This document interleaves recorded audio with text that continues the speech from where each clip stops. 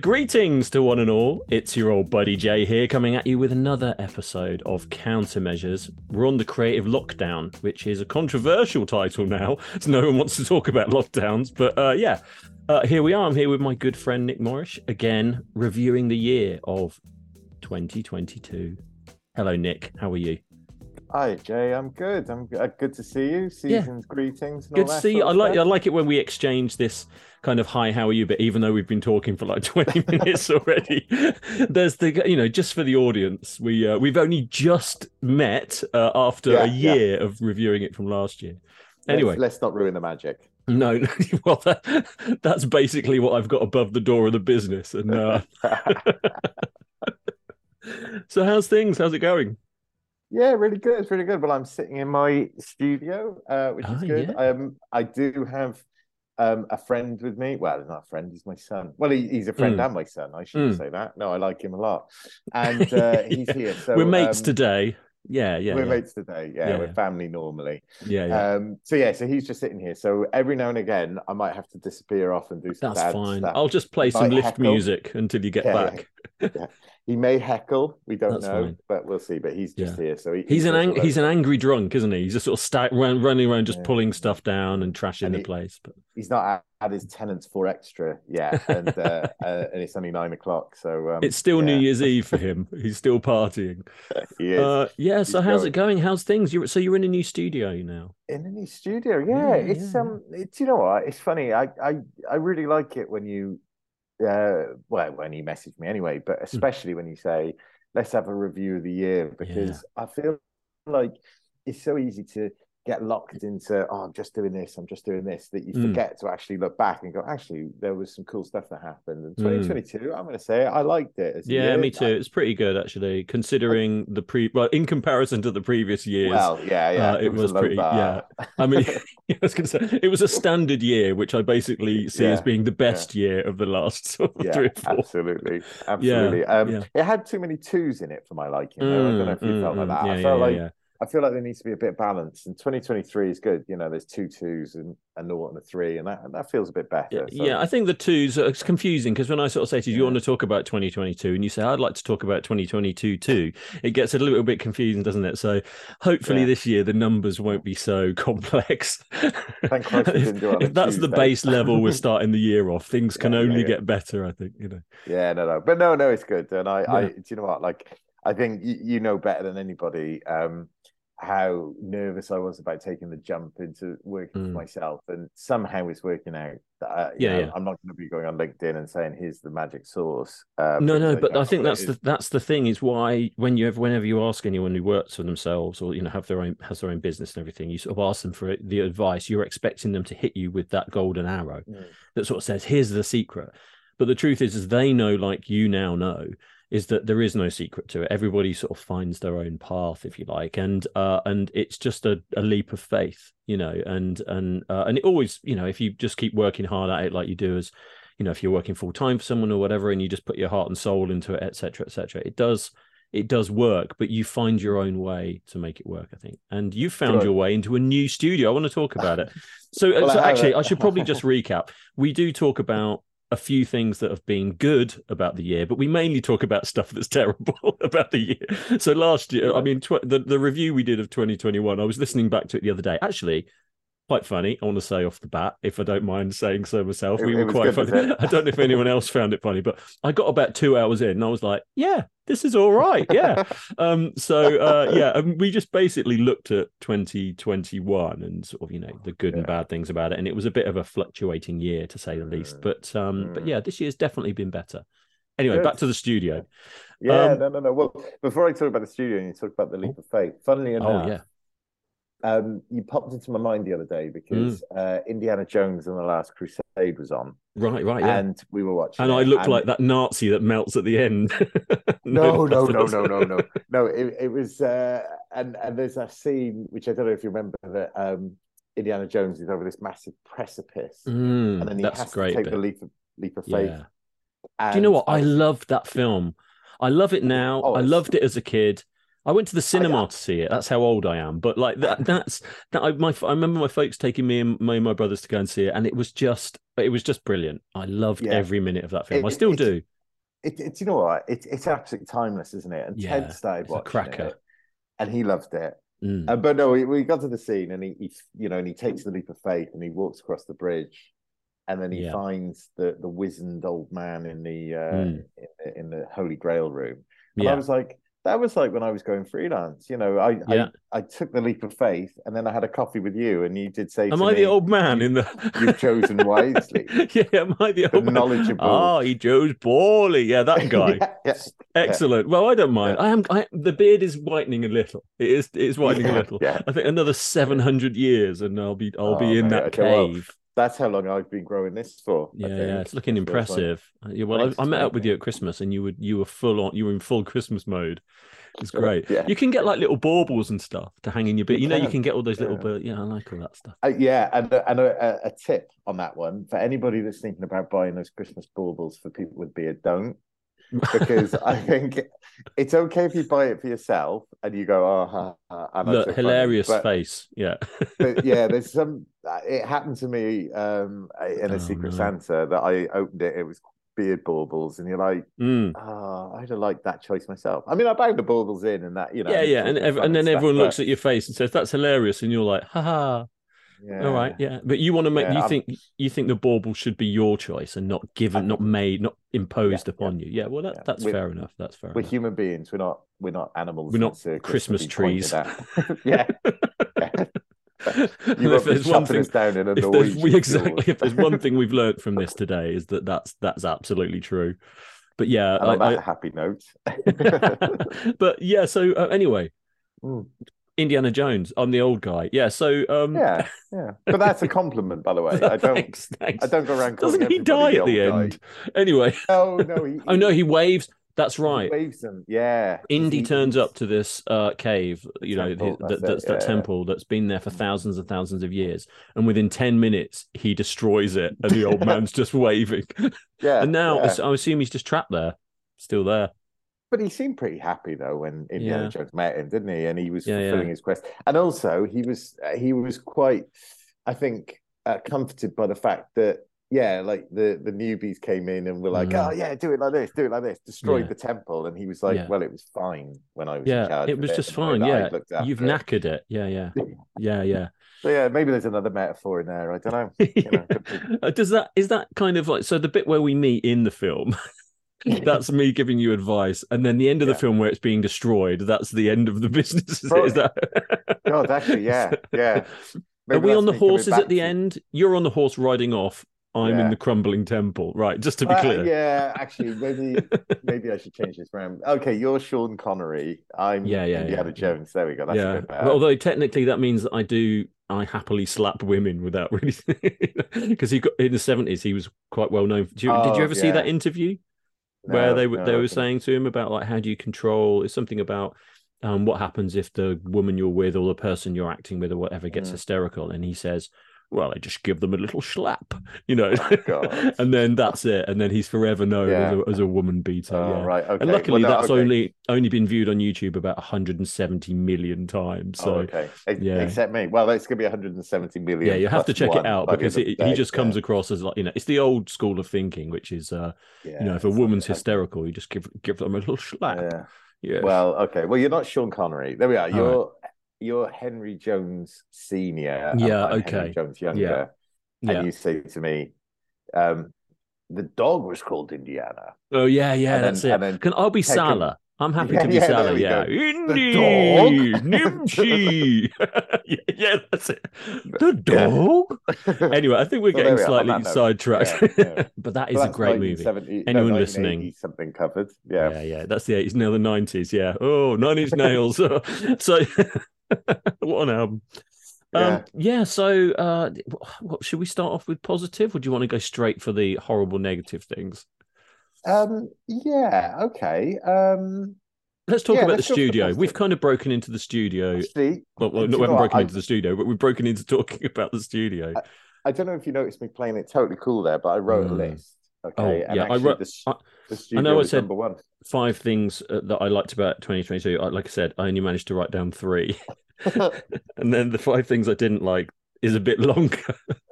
But generally, it was Oh, that's better good. than That's the good. year before.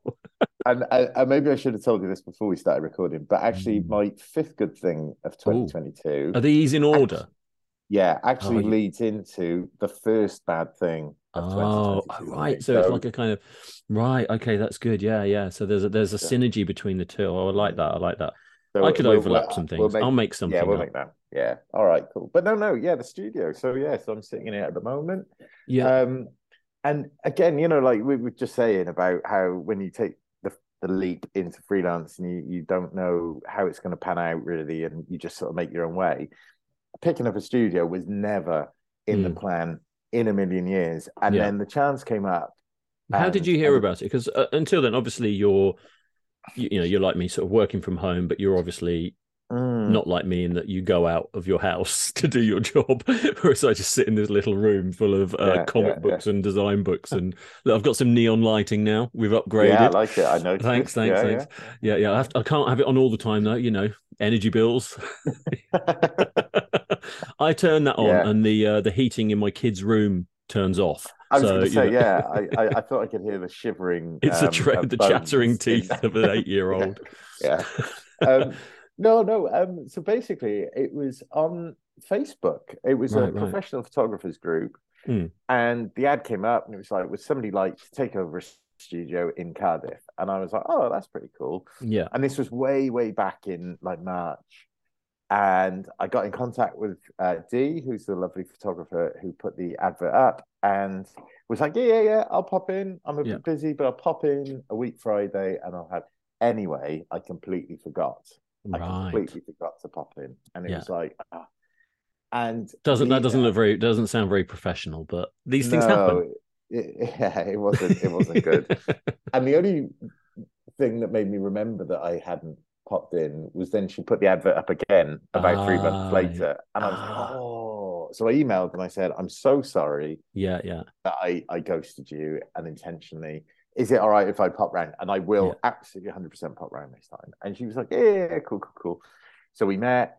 I walked into the studio, and I don't know if I didn't know you could get this with an interior space, but it was proper eyes across the dance floor sort of Oh, was it? moment. Yeah, yeah. You And thought I was that's like, yeah, well, it's like those things you don't know you need it till you see it, and then when you see it, you're yes, like, I don't want anything else. This yeah, seems to yeah, fit. Yeah. yeah. So we worked some stuff out and things because and I should say Dee was going to Portugal to carry on. She's a brilliant product photographer. So Mm, she was going to Portugal to do that because that's where she's from originally. yeah.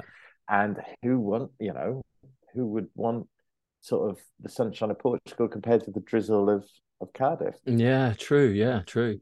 Well, it Question. depends. Horses for courses. Depends where you're from. Yeah, If you're yeah, born in the drizzle, maybe you yeah, love the yeah, drizzle. I mean, yeah. That's it. The drizzle is the shizzle, yeah, the and drizzle is the shizzle. Yeah. which reminds me, there is a paint. Oh, there he goes. You Who see he that? is? Yeah. Yeah, yeah. I Don't know saw where him. he's going. Yeah. I hope he's not taking himself out Yeah, the front door. No, he's gone to get we his were, whiskey chasers. yeah. We were doing paint samples the other day, and there's a Aye. paint called Mizzle. Mm, So Mizzle is the shizzle the in the mizzle is the drizzle. shizzle. Hey. Yeah, you can have those there. He's just found my quavers that I keep Yeah, yeah, stashed in a cupboard back there. yeah, yeah. Um, They sniff them out like yeah, foxhounds. yeah, I can yeah, hide anything. I think they'll never find them there, and I go back, yeah. gone, just a few crumbs. He's gone back for something else. I don't know what this is. This might be. Oh no, he's back. He's back. Sorry. Well, that's really Yeah, good to kind yeah. of you didn't know you needed it until you saw it, sort of thing. So it's just, Mm. it's your studio, but then you sort of sublet out the other rooms to people. Is that right? Am I right in thinking that Well, it's the you whole hire them room. out? Well, the whole two rooms. Yeah, yeah, Yeah. okay, So this was what was appealing as well. It's not only could I do my own thing yeah, and have some ideas for doing some different stuff, but like Dee had set up this studio rental, hmm and I know that you'll appreciate this. When you get started, everything is expensive. It's mm. like, cameras, you buy your first camera, Yeah, it's like a spleen and a left leg, and you're yeah, like, yeah. oh. And it's got to And be a decent one because you need it to be. I mean, it doesn't have to be mm, top of the range, but it can't be bottom either. It has to be. And those exactly, mid costs, they can be expensive. Like when I first exactly. started, my overheads were relatively low, but I had to Mm, like sell a leg to get my computer because it needed all the stuff on it, and I needed all the subscriptions, and I needed all the, you know, and the minute, and even now, like, actually it's still doing really, really well. But I reckon in the next year or two, it's going to be holding my door open because it's time for an upgrade, you know? So like, I prefer to do that rather than kind of buy lower tier stuff and just keep upgrading it gradually over time. I'll just go in with the highest spec I can afford, and then just work with that. And, you know, I think that's the way you've got to do it. Otherwise, over time, you're nickel and dimed for more anyway, you know, so you might as well bite the bullet. But it is expensive at the start, for sure. Absolutely. And studio space was something that I always was like, I'd love to do it, but the cost of it was always like, oh, how much is it going to cost? And you know, So anyway, so the studio is very affordable, and I'm going to be completely transparent about the rates because it's on the website. So okay. You know, and this is an advert. Anyone that wants to get down to Cardiff and check out the spaces, obviously, you know. It's £12 an hour. That's amazing. Minimum 2-hour booking, so it's £24. Right. That's really good. You know, and for anybody that like wants to pop in, and I think as well, like if you are thinking about having a studio, even if it's at home, and you want to see what the potential of it is, you know, it's in these current inflation times, that's like 2 cups of coffee, isn't it? £24. Well, it is, And I was going to say, like, you know, you don't even have to necessarily need the space for anything other than maybe having a nap, because if you're sick of your family and you can't get to sleep, 24 quid, 2 hours, sleeping bag and coffee included. It's a no-brainer. Heating is included in that. That is, you know, like, genuine. So, but if you want to turn it up, it's an extra £1. But no. So that's what I really want to push this year as well. It's like we have, you know, some lovely people who come in and hire the space, and they do some incredible work. Yeah. And I think, do you have regulars then that keep coming? That's we great. Do. And they're all better than me. They're all better photographers. So I don't like just, you know, I don't believe it. I don't believe it. Who is it? David Bailey? What's happening? On Rankers, he pops in every now and again. He loves having a nap for a couple of hours. So it is a really nice space. I mean, obviously, you know, it hasn't got like an infinity code. So there are places you can go to where it's like all out white and you can do incredible stuff and whatever. But obviously they're priced accordingly. But with this, it's nice and simple. We keep it simple. I don't even need to be here to let you in. You know, we have our ways and our magic and stuff. Well, that's even better. It's been brilliant on that front. It's that kind of okay, so you have to put some effort into it, but there's a part of it that's like a passive income essentially, in as much as, you, like you said, once they're set up and people know the rules and they know what they're doing, you don't have to hold their hand or be letting them in every time and all that stuff. That's the dream. That's kind of like, you know, that idea of like, I like this world where, you know, I'm still, you know, you're still doing your kind of creative stuff and you're still doing your design that requires all your time. But then there's this other thing happening, which is just generating. It doesn't have to be a huge amount of money or whatever, but it just generates enough. It's like, you know, I'm going to sort of only compare it to like comic book stuff I've been doing for the last couple of years. That's just something that ticks over. And every now and again, I sort of get a check for a couple of £100 that I wouldn't have done otherwise. And it's just you know, definitely. It's not breaking the bank or you know, but it's something else that could you know, that just, especially in these times of hardship, is greatly every penny is obviously greatly appreciated. So that, you know, that pays for neon LEDs for an hour. Oh, actually, it reminds me, I need to turn 4 of them off. How long are we on for? I can push it a bit longer. Yeah. Like I said, I turn it on and these street lights outside dim slightly. But I mean, that's been good. So and with the studio as well, like it's a place where I can be creative and do things. And there was one shoot at the end of last year that I'm hoping to share in the next couple of weeks, where exactly that happened, and it was brilliant. We had an hour of really great fun doing different things, and it was it was good for me. I mean, I'm assuming it was good for the person who was being photographed, and I want to do more of that in 23. So Yeah. yeah, no, it's all good, mate. But Yeah. just So having that sort of creative space that isn't at home. I mean, I'm lucky because we've got I've converted one of our bedrooms into an office, and and the kids are back at school now, and my wife works at home a few days a week, but she's up in town a few days as well. So I have those moments where I think, well, if I've got to do something, like if I've got to do something particularly big or there's something happening, I've got more space around the house when no one's here. And, that's fine. It would be nice to have a studio outside of that. But I've found, especially last year, I mean, like, it was a great year, but I was working quite late, quite a few nights. And I feel like if I'm off site somewhere working late, it's not so good. If I'm at home working late, that's fine because I can have breaks. I can, I can hang out with put the kids to bed and do all that sort of stuff and then go back to work without having to go to an office and, adding that time and stuff. So for me at the moment, it's kind of, it doesn't make sense to kind of have an external place. But if I was to employ someone or then I definitely would do that. I reckon I'd have, even if they didn't come into the office all the time, I'd probably have an outside space that didn't require them to ever come to my house. So like at the moment I'm teetering on the edge of it. Might in the future it might be something I consider, but for the moment it's not quite right. But obviously for what you do and the space you need, I know if I'm ever setting anything up where I need some space to shoot something or there's or to build something or more often than like we both work for British Airways and occasionally, or more than occasionally, I tend to be involved in some mass production of merchandise of some kind of thing. So I need space to do that, it's fine. But the only downside is that obviously I have to pack it all up by the time everyone gets home. Whereas having your own studio space, it's like, well, we can just leave this all set up and come back to it in the morning, and that's that is pretty valuable. I do know of a very affordable studio just outside of London. It's only a couple of hours. Yeah. Okay. Yeah. A place called Cardiff. Yeah. You need to set this stuff Sign up. me up. Yeah, absolutely. Yeah. It's £12 an hour, but the train ticket is £8,000 to get. yeah. Exactly. So there was a time when we were going to build a studio in the garden, and we considered all of those things, but then we kind of thought, well, actually, our garden isn't that big, and to have a studio in there, you could have like a studio / summer house thing in there, but that would be taking up a lot of space, and I didn't really want to be constantly reminded that there's a studio in the house, so I can kind of shut this door and then that's it. I'm done for the weekend or whatever. But to be sat in the garden having a drink and then there's just like a studio full of work sat there kind of makes me feel like I wouldn't ever quite switch off, But anyway, maybe that's for the next house. Who knows?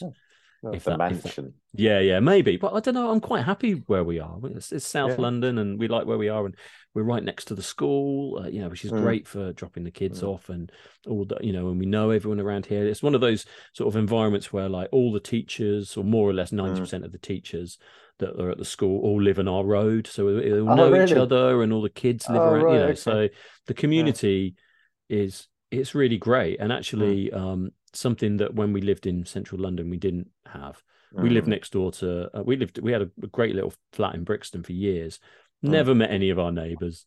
We knew the people that lived above us because obviously we were all in like a freehold thing with them or whatever. But all the other, the people that live next door to them, never saw them, never spoke to them. It's not the same environment. And you know how that works. No. We're lucky to be in the same place. In that. Yeah, we know the neighbours. People look out for us, and it's been a lot easier than Central London is a weird thing, and I don't miss it. That's the bit I don't miss. I miss being so central and being literally 10 minutes away from everything. Because we were in Brixton at the end of the Victoria line, so you can get to Oxford Circus in about 11 minutes. It's ridiculous. It's so fast.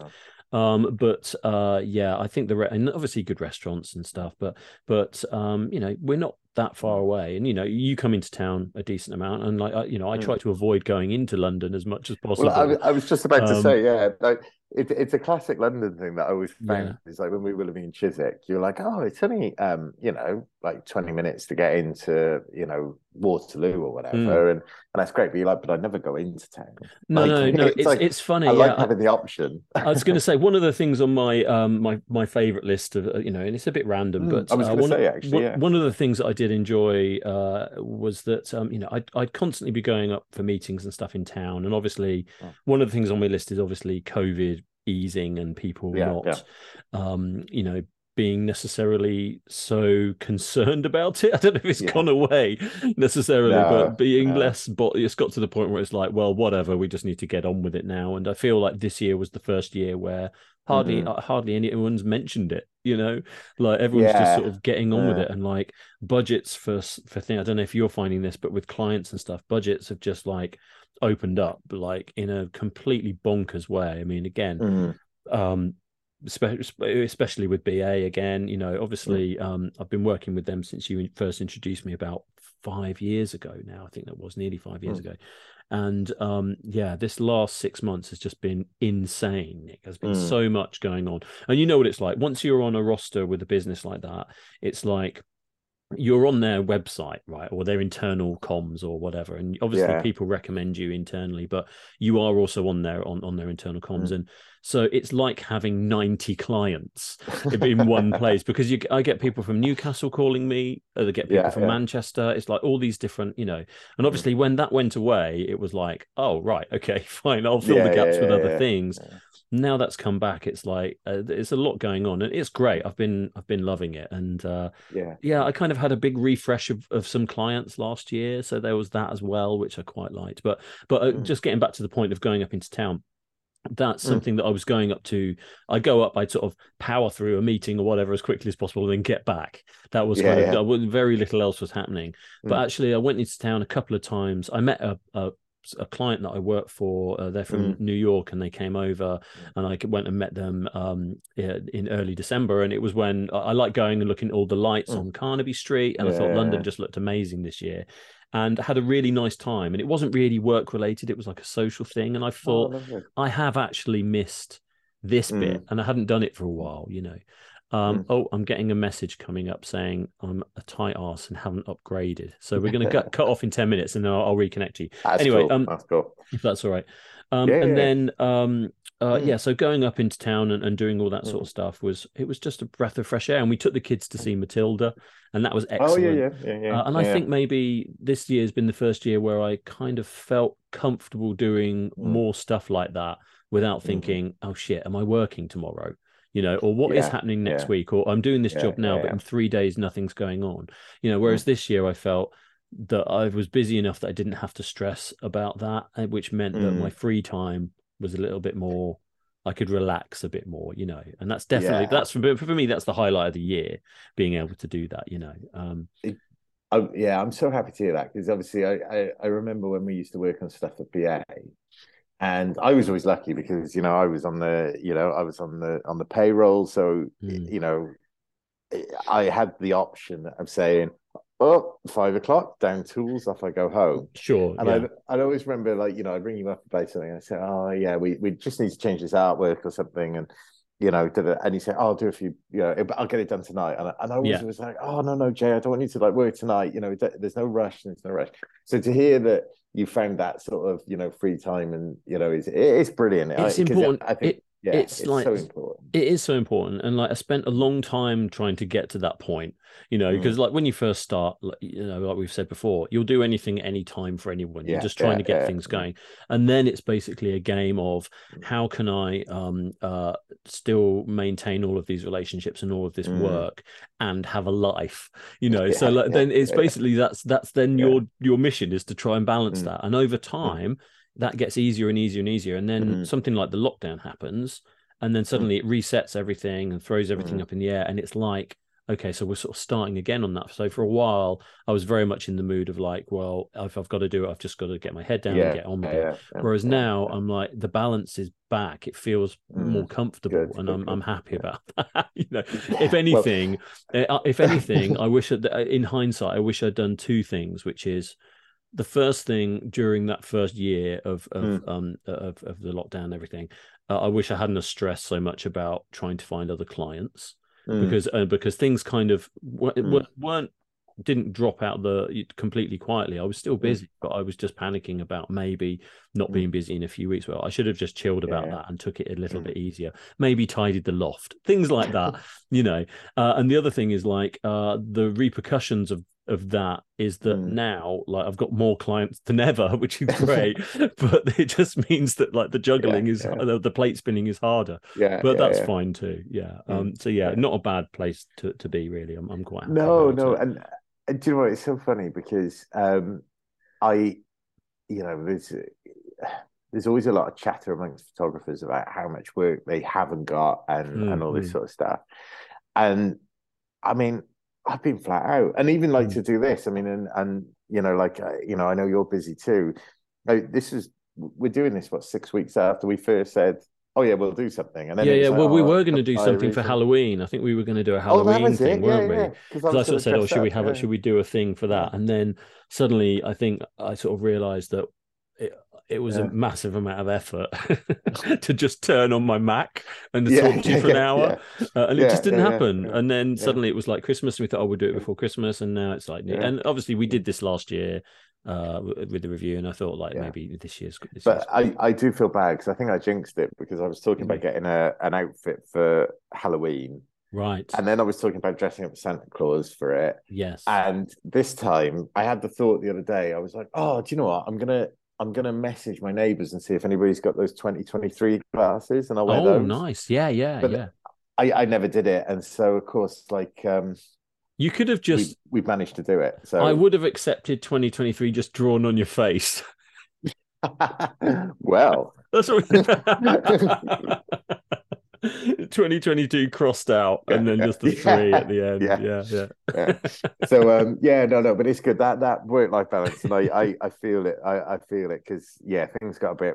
I took on too much last year, and I think there were times I was taking things on, and because I slipped back to that, like exactly like you say, that when it was quiet, you're like, you got to just keep the work coming in.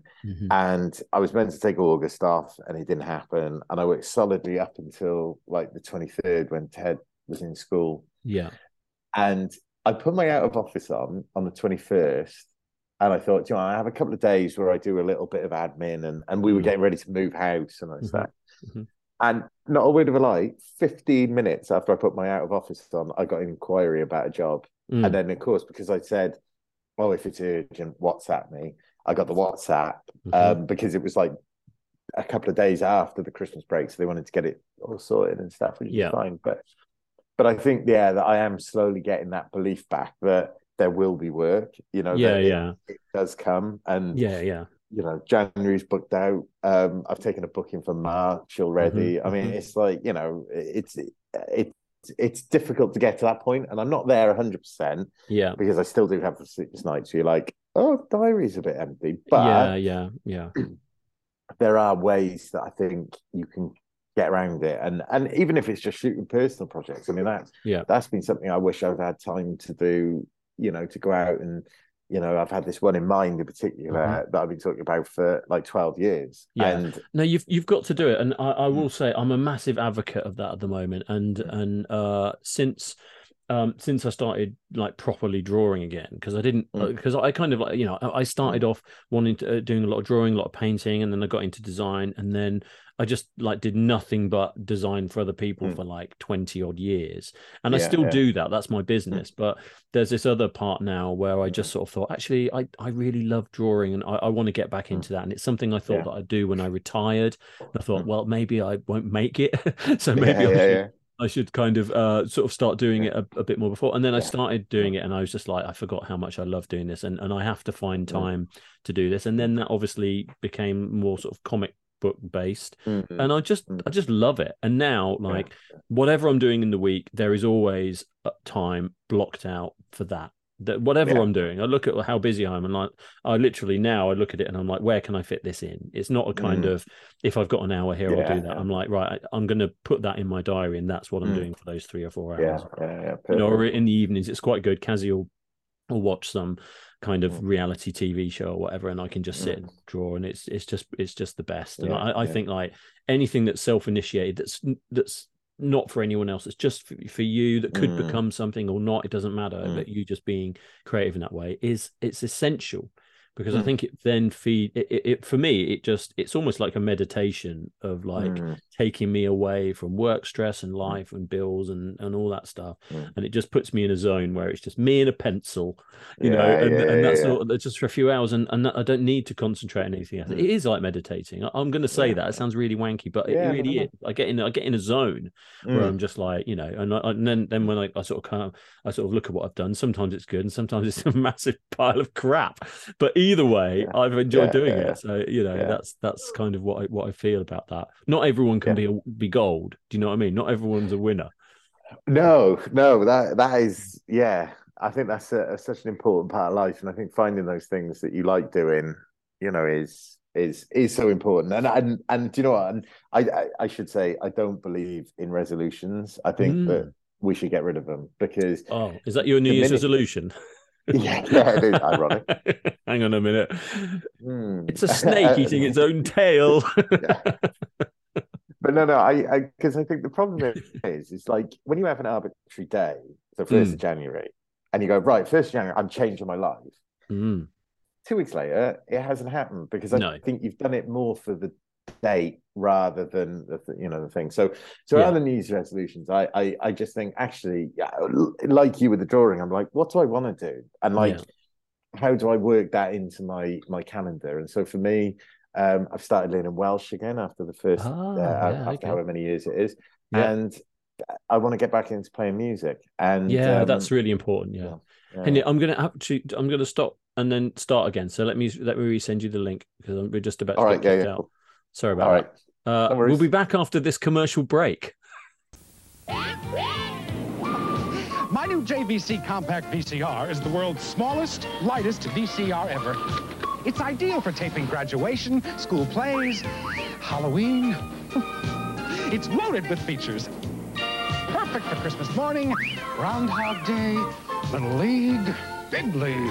JVC's new compact VHS video system with the world's smallest, lightest VCR ever. Buzz off, Buster. Great sound, too.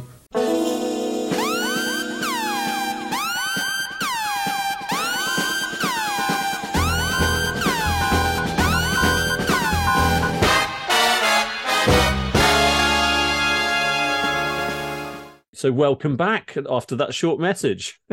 And so that's how I would solve all the world's problems. Yeah, and I think that that's it. I think that's how you do it. And so you were recording that bit, on budget. I think so. Yeah, I'll check later, but I think we definitely got it.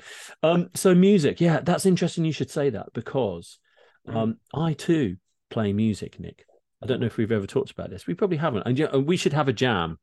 Yes, we need a studio. You know anyone?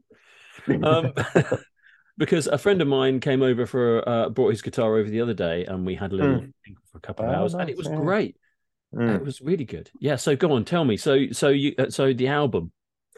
When's it released? No. I'm not getting that carried away. But like, interestingly, a friend of mine who runs a business and stuff, he has written an album. Like, okay. He has. And it's quite inspiring, really, because I don't know how much he knew before, but he's like sort of taught himself how to record properly, and he's sort of set himself up at home, and he's done this, and he's recorded everything now. He's mixing it, and and so that's so much easier now. By the way, that's so much easier because I don't. When my old housemate and I used to write and record our own songs, we do some covers and stuff, but our thing was like, we go out for the night, for the weekend, and all our mates would come back to our house, and then we'd get the guitars out and we'd all have a big sing along, and it was always great. Nice. I'm sure they were awful, but we used to have a brilliant time. And off the back of that, we started like writing some songs and doing stuff, and we were going to form a band, and things started happening. And then I think I just moved out. I think that's probably what happened, because my job took me further south, and it just didn't. But we it was incredibly satisfying. But we used to record everything just onto mini discs, so on DAT tapes and things like that. And the quality was borderline, whereas now, the idea of plugging your instrument into a computer and recording directly into it back then was like a dream. Whereas now you can just buy all the gear and it costs virtually nothing. It's absolutely amazing, isn't it? So so who knows? Maybe this time next year I'll be saying, well, my multi-platinum album, no, but you should do, you should record some stuff and because I just feel like, again, like with the drawing thing, it's just another sort of creative outlet that that you shouldn't, you have to keep at it to stay on point. Do you know what I mean? Yeah, it's like after when I hadn't been drawing like what I considered to be like drawing properly, giving it proper time for ages. When I first thought, right, I'm going to try and do this, I started drawing stuff and I was like, I remember being better than this. And it's because you just don't, if you don't keep at it, you just your instrument dulls, if you like. And it's the same playing the guitar and it's guitar, right, that you play? Yeah, it is. Yeah. Mate, we've got to have a jam. Our band would rock. Yeah, it'd be awesome. I know at least 4 people that would listen to us. That's all you need to start. Yeah. Love is all you need, Nick. Love is all you need. Yeah, absolutely. That's a great. Give me an idea for a great. That is a great song. Yeah. Well, because the other thing I did in lockdown, I probably didn't tell you, but I my wife, she bought me a piano for my 40th birthday. Oh, really? Okay. Cool. Because I always wanted to learn how to play the piano, and when I was younger, I think the main thing is that I couldn't be bothered. But as I've got older and playing the guitar and everything, I was like, oh, I'd quite like to learn the piano. So we got the piano, and during lockdown, that's something that I basically sat and taught myself is how to play. And it's like, I mean, I'm not Liberace, don't get me wrong, but I can play a few songs and sing along, and the kids like singing along and stuff. So so that's something that was just loads of fun. And again, cool. It's one of those things where you've got to put some time into it to just sort of get so much out of it just from. I want to learn one song on the piano, and that's it. And it would be Piano Man by Billy Joel. Yeah, okay, yeah, that's a great song. It's just a dream of mine to walk into a bar or something somewhere and there's a piano in the corner and it's all just a bit, and I just love the thought of being able to sit down and, sort of like. And everyone's like, oh, I wonder what look, this guy must be amazing. Yeah. And then you get down and you like bang out chopsticks. Exactly. I always think that. When you walk through King's Cross now, which, by the way, used to be a total shithole, but now it's amazing. I don't know if you've been to King's Cross lately. Not for a long time. They have renovated that place to, honestly, it's so different. It used to be such a miserable dive. I used to always have to get my train back to Peterborough there, and I hated it. And now you go there and it's all like pop-up shops and really sort of shabby chic stuff, and like I think Google have got their offices there, and I mean like it's just amazing. But it's one of those places where every 10 feet you walk there's a piano, because they just have them and anyone can just sit down and play them. And sometimes I've been in there and there's like some 15-year-old kid playing the piano and you're like, wow, that guy is talented, really amazing. And other times I've been through there and there's like a kind of 70-year-old man who's spent his life training the piano and he's shit. Excuse my language, but he and you just feel like you've got to kill it. If you're going to walk in somewhere and do something like that, you've got to kill the room. And they're just like, wow. You don't want to go, if you drop it, I know, I think like, I think I'm good enough. It's time. And I would go in and there'd be a restaurant full of people and I would just ruin their night with my rendition of, Let It Be or whatever. Not that I particularly like the programs, like the X Factor or whatever, but you always see that in the early round. And I was always fascinated by those people more, the ones who would come out and like we were saying, they're singing. And as far as they're concerned, they are the best singer in the world. They have that is weird. They have that confidence that they're like, I'm going to go and I'm going to smash it. And then you hear it, and it's maybe not quite, Tom Jones or Shirley Bassey or whatever. Yeah. But I was always fascinated by those people, and and I wish I had that confidence. I think the thing is about those people, especially, is that there's something in you that knows if you're any good at something or not. There's something in them that, there's a bit inside everyone that thinks, am I good at this? Because like someone will say, oh, you play the guitar, are you any good? And I say, no. I say that I like playing the guitar. I'll let you judge whether it's any good, because I'm, some songs are good, some songs not so good, but that's just it's for me. I don't really care what anyone thinks, whatever. But like some of the people that go on X Factor, they don't have that. That's true. They go in and they sing and it's not so great, and then someone says, I don't think you're right for this, and they don't understand why. It's like what? I'm like the greatest singer ever. And it's like, well, if you think that, then what does that mean for like the rest of your life?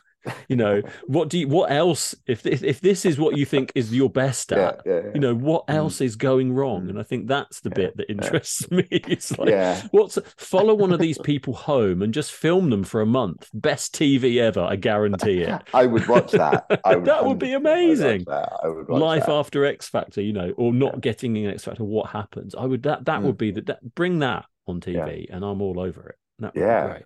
That's a good idea, actually. That you should patent that or something, or claim it. But actually, do you know what?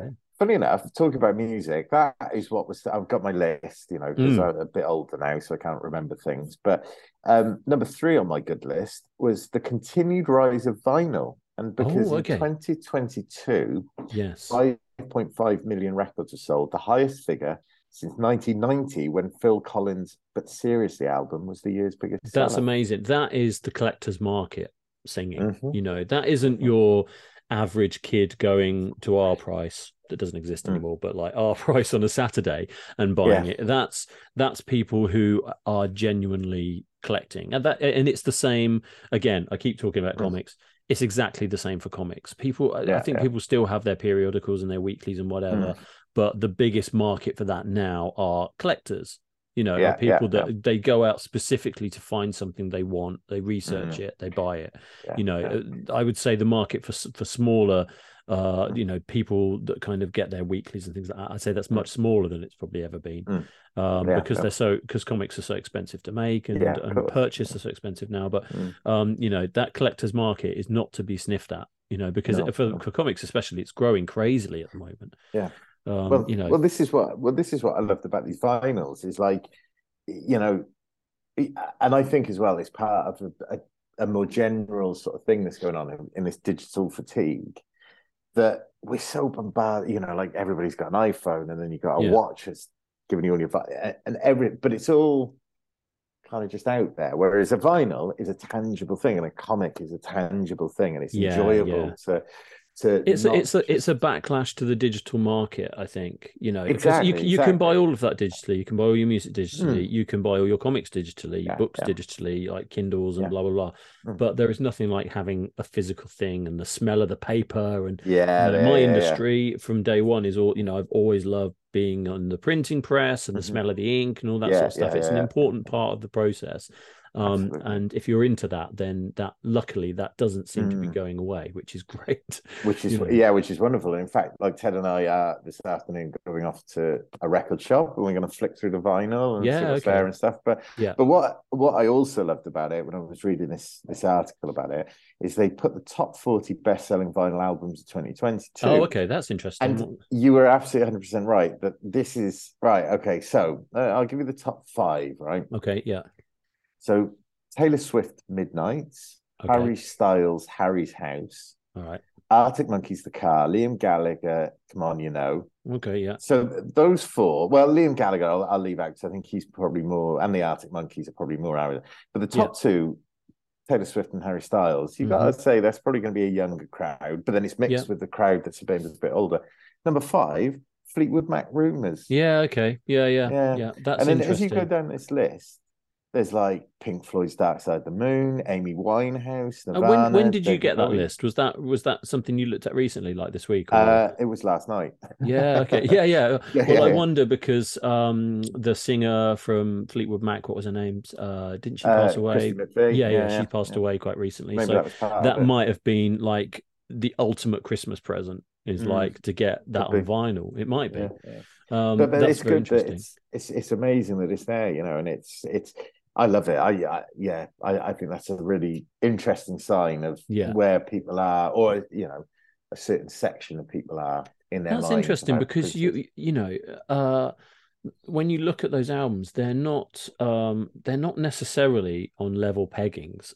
you know, like usually like at the top list of a top sort of album list or music list, you'd look at the kind of top 3 or 4 songs and they would be all like, you know, probably overly manufactured, probably put together by a Simon Cowell or a Pete Waterman back in the day or whatever. There would be some similarity through line, right? So what you've got there, like Taylor Swift, who is she's obviously really, really talented, had loads of writers work for her. She writes her own stuff, but she also, I'm sure other people write for her. Then you've got Harry Styles, who I would say doesn't write anything and is massively overproduced, and yet his songs are quite good, so he's obviously popular. So there's similarities. Should we avoid a lawsuit by saying allegedly? Nah. yeah, you're right. Allegedly. Can I just say allegedly? Morrison Code says allegedly. Allegedly. But then you've got the Arctic Monkeys, who obviously, you know, I would say they write the majority of their own stuff. And then you've got like Fleetwood Mac, which is just like something from back in the old days where they were all so high they can't remember writing anything. And you know, so like the through line isn't so common with those. I quite like that, you know. Then you've got like Liam Gallagher, who technically should have died when Oasis died, not died as in the person, but as in career wise. But actually, I'd say he's gone on to be more successful than Noel Gallagher and his High Flying Birds, in as much as he kind of was destined to fail, and actually for some reason he's pulled it back. You know, again, probably doesn't write a lot of his own things. I would say he's probably involved with, you know, especially with the music side of things. Maybe not lyrics, but with the music side of things, I don't know how much of, you know, a lot of studio time of him saying, yeah, that's mad, I love it, you know, and then they build on it probably, but it's other people around him constructing it, you know. I think I have to agree with that, because I listened to a Noel Gallagher record sometime in 2022 and I was like, it's just a bit bland. It was just like there was one song, actually, I can't remember, I think I tweeted about it, quite possibly, but there was one song he did like around November time that was actually probably the best thing he's done since he left Oasis. I'll have to have a look, see if I can find it in a minute. But it was really good, and I actually tweeted and said, like, this is the first song that I've heard since like Oasis broke up. And actually their last few albums weren't very good anyway, so probably much before then, where I actually thought anything was any good. But I must say, like, Liam Gallagher's songs, like, they've been quite good. I've been quite into them, and again, I sort of look at them and I listen to him and I feel like I think, good on you, mate. I'm not sure if this is for me, but good for you. You know, I think he's doing all right. You know, he's talking about doing stuff. He's doing it for himself, isn't he? He's clearly just gone, this is who I am. And you know, well, he was always a singer, right? He always wanted to be a singer, and why should that be taken away from him if the rest of the band don't want to do it anymore? You know, and plenty of singers, lead singers, tend to go on, and they're the ones that tend to go on and have the amazing careers. And then it's the showman, isn't it? He's a good showman. And I mean, he could easily just eke out a career just going around singing Oasis songs as like a tribute band for him to himself, and people would just pay him obscene amounts of money for it. But he's not happy with that, and I like that. You know, he obviously wants to do more. So I saw something about Ian Brown the other day. In fact, I was listening to this thing sort of before Christmas, and apparently, like, people paid quite a lot of money to see him gigging last year, and he was, I think it was like 70 or 80 quid to go and see him.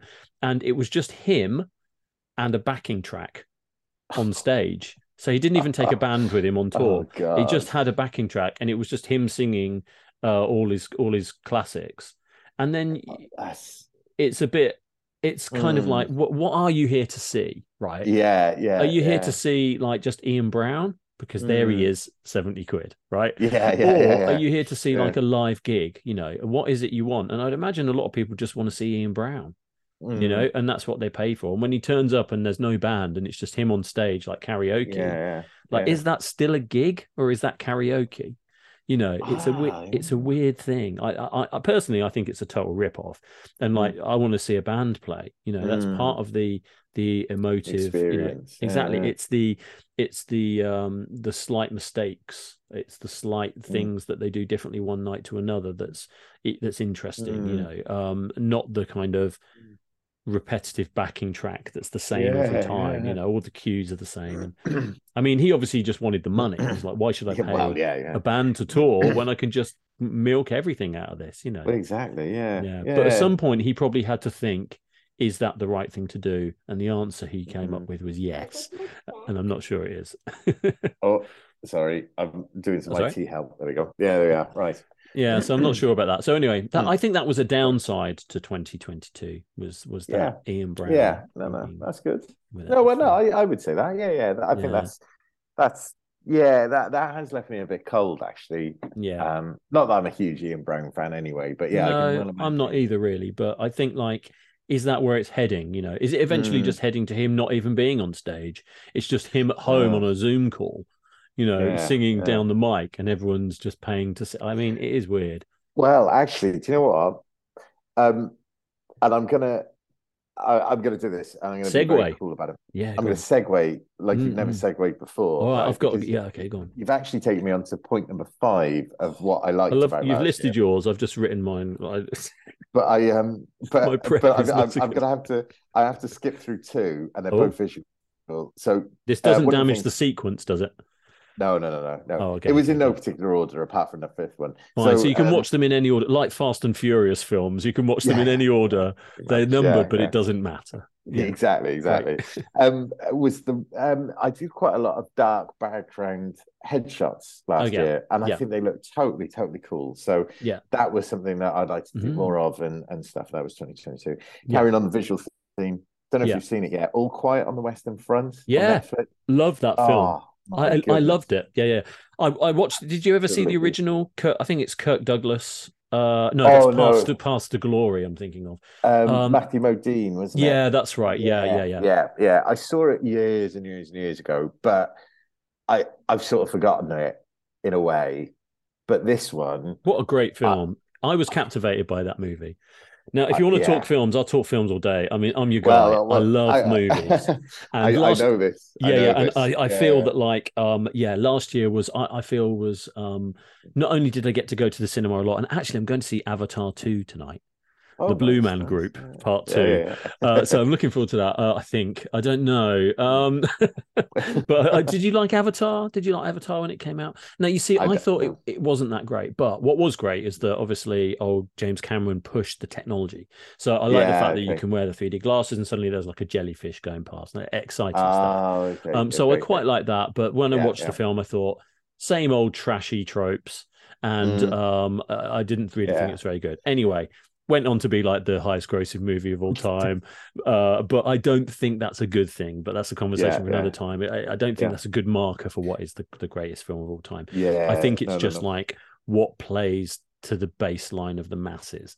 And I feel like whenever I've thought, I've heard something James Cameron's doing, I bet that's going to be rubbish. No, it's always brilliant.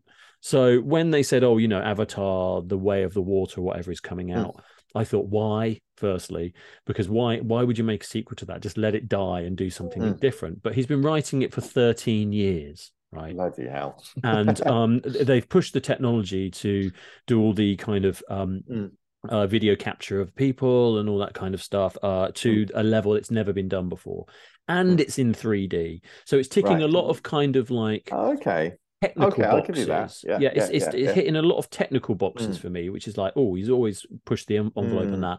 But as far as the story goes, I'm not expecting it to be anything above just the baseline switch your brain off and this is some running around. And I know that's what it's going to be. So I'm not excited for it necessarily, but I want to go and see it because I mean, I think it's already grossed something like 1.5 billion in like the last 2 weeks, which is quite amazing.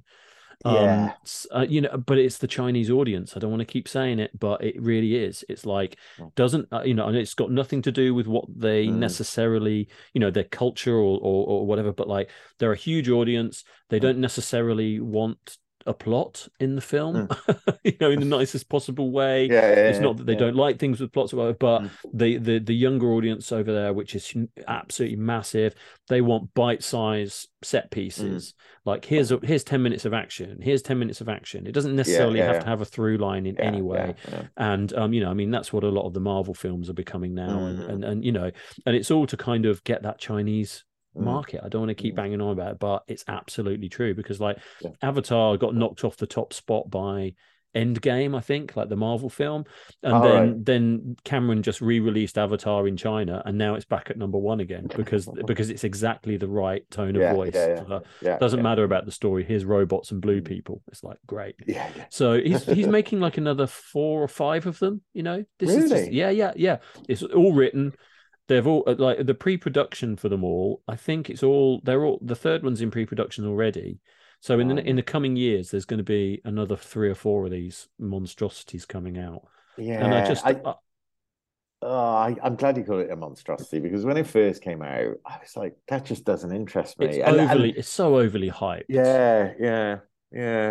Oh, so there's 3 or 4 coming. All right, okay. I'm afraid so. It's like a Lord of the Rings kind of situation where, you know, when they did The Hobbit and they stretched it out over 3 movies, and everyone just thought, oh, just let it go now, just stop.